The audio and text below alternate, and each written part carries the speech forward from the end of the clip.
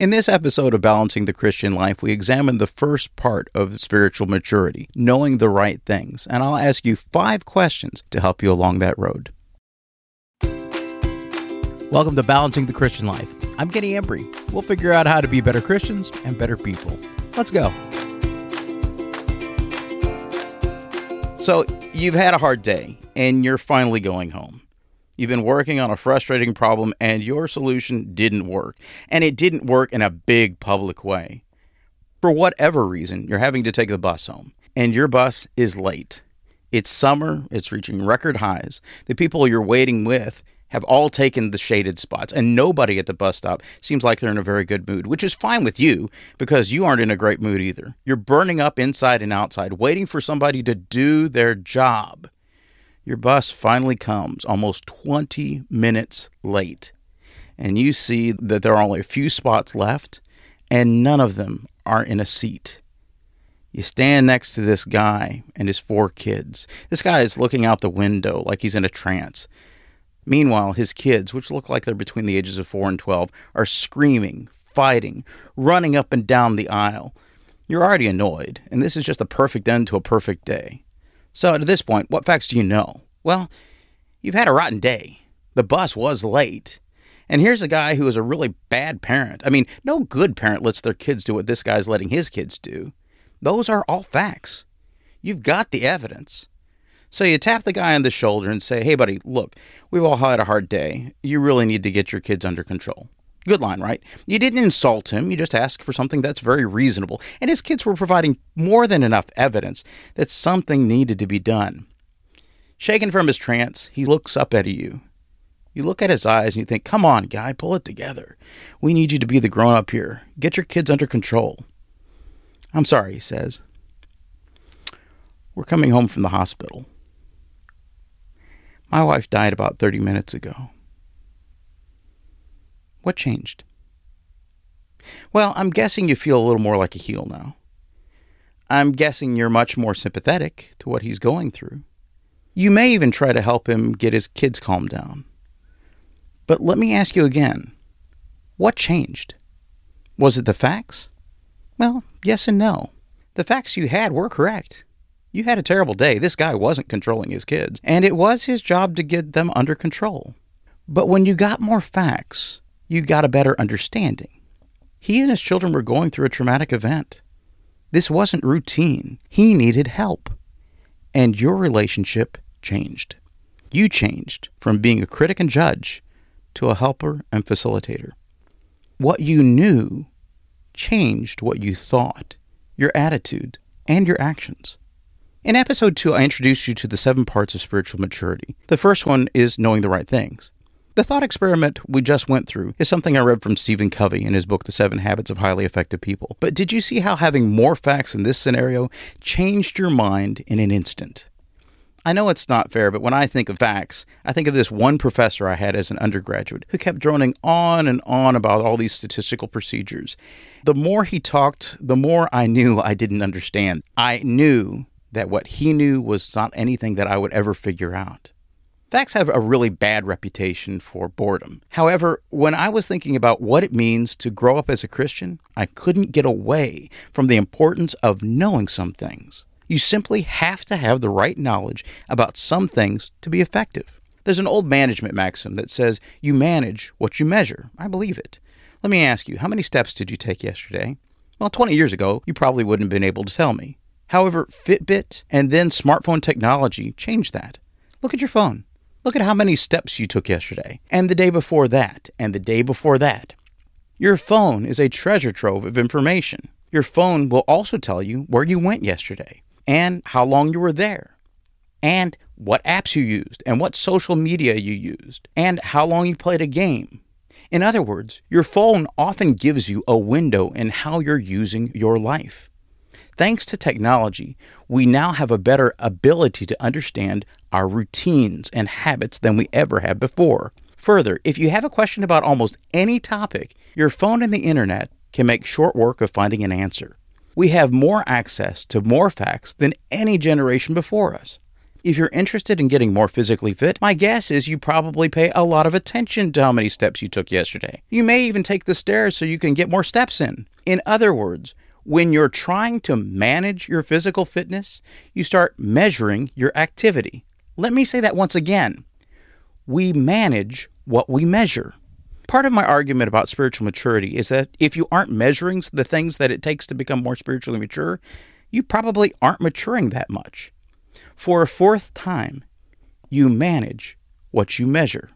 Put another way, people who try to lose weight often lose weight. The people who try to save money often save money. The people who try to spend more time with their family often spend more time with their family. That's not always true, but it's also hardly ever true that people who don't try to lose weight lose weight. Intentional focus with purposeful action often ends up in measurable results. And I believe that most measurable results are represented by numbers. I think the three numbers most Christians know about their Christianity are, number one, how long they've been a Christian, number two, how much money they put in the contribution, and number three, how often they attend church within the last year. I think those are good numbers to know, but I don't know that those numbers translate exactly into being spiritually mature. I do, however, believe maturing Christians need to have some constantly growing body of knowledge. In Hebrews, the 5th chapter, the writer tells the audience they should know more than they do. In verse 12, it says exactly this, "For though by this time you ought to be teachers, you need someone to teach you again the first principles of the oracles of God." That's always been a sobering passage to me. I don't like to speak in generalities about our culture, but one of the things I do know is we have often vilified shame and embarrassment. But this is a passage that should make us feel both ashamed and embarrassed. The writer is saying, I want you to be better and do better. The New Testament is filled with advice on how to get more knowledge. We could turn to half a dozen passages where Paul tells the early disciples to go learn more. But how do you do that? Charlie Jones was a gifted motivational guru who started his career selling insurance. In a couple of years, at age 23, he received his agency's Most Valuable Associate Award. He took that success and eventually turned that into a book, which sold 2 million copies, and then became a keynote speaker. Probably one of his most quoted lines is, "You will be the same person in 5 years as you are today, except for the people you meet and the books that you read." I think he's on to something. I love to read. I love books, and I come by that honestly. My dad, in his mid-70s, is still a voracious reader, and he and I will often trade book lists. One of my brothers-in-law loves to exchange reading lists with me as well. And then there are the members of my family who think we're the weirdos. Learning doesn't have to come from a page of text or a wall of words. To learn, really all you need is the humility to admit you don't know something and the curiosity to start looking for answers. If you don't like books, start meeting people. And when I say meet people, don't limit yourself to face-to-face conversations. I think podcasting is a fabulous place to get started. Obviously, I'm going to suggest you stick with me, but I think there are thousands of voices worth listening to. Chris Emerson's Excel Still More podcast is a great place to meet someone. Or Tim Mackey and John Collins of the Bible Project. These are great guys doing some thought-provoking work. As a matter of fact, I've put some influential podcasts on my website, balancingthechristianlife.com, and you can check out some of those. But don't limit yourself to just spiritual thinkers. If Christianity is true, and I think it is, it should bear scrutiny. Listen to people who criticize Christianity, people who are unconvinced, people who have doubts. Jordan Peterson said in his book, 12 Rules for Life, to treat everyone as if you have something to learn from them. And he's right. You do. I love podcasting because it fills those unfilled times with thoughts worth thinking and people worth meeting. Times like when you're running errands or unloading the dishwasher. But you can do the same thing over coffee or on social media. Ask good questions that matter and then listen to the answers. In good communication, a real conversation is when you listen and when you give constructive feedback. When you can learn something from someone else, let them know. Thank them. Or if you disagree, or if you're confused, say so kindly. Ask why they believe a certain way. Stephen Covey, who I started off with, said, in any relationship, seek first to understand someone else, then make sure they understand you. The order here is important. Seek first to understand, then to be understood. Relationships are created, maintained, and nurtured in real conversations. Those conversations can be in person, in a podcast, on YouTube, in a book, or anywhere people can talk and listen. Again, maturing Christians are constantly and consistently adding to their knowledge. And this is the place where I can hear people talking about the cesspool social media has become, or what a waste of time most conversations are.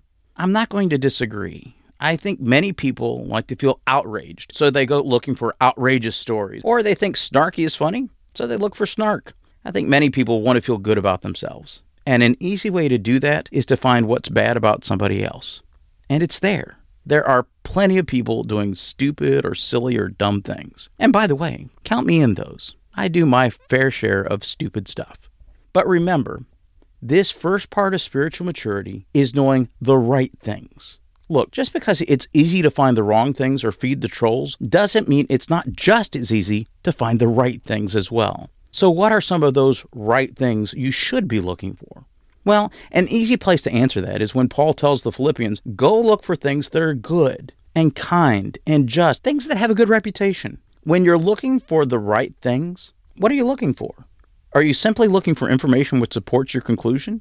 Emphatically, no. If you only surround yourself with people who agree with everything you believe, you'll end up delusional, or worse, you'll end up stuck. You will get no better or no worse. If you want to become better, surround yourself with people who are better than you are. If you want to be a better Christian, surround yourself with people who are smarter, who do more, who think deeper, who live richer. Look at a life through their lens. What things you're really looking for is how to grow. In general, I think you need to get a good understanding of God, a good understanding of yourself, and a good understanding of the world around you. And I think the key to understanding those things is found in Google. You already know to get the best search results, you've got to learn how to ask the best questions. You have to know what search terms will get you closer to what you want. Said another way, if you want better answers, ask better questions. I want to suggest 5 simple questions you should start asking people whose opinion you value, but I think it will get you a lot closer to knowing the right things. Number 1, who is God to you, and what is your relationship to Him? Number 2, what do you think is good? Number 3, what do you know for sure? Number 4, what one habit has made the most meaningful impact on your life? And number 5, what was your best mistake, and what did it teach you? Do you see how the answers to those questions can help you be better and do better? Okay, now as if you couldn't see this coming, I want you to target 2 people, and I want you to ask those questions. And can I suggest that one of those people be someone you don't know very well? I'm going to ask these questions on my website and on the Facebook page, Balancing the Christian Life.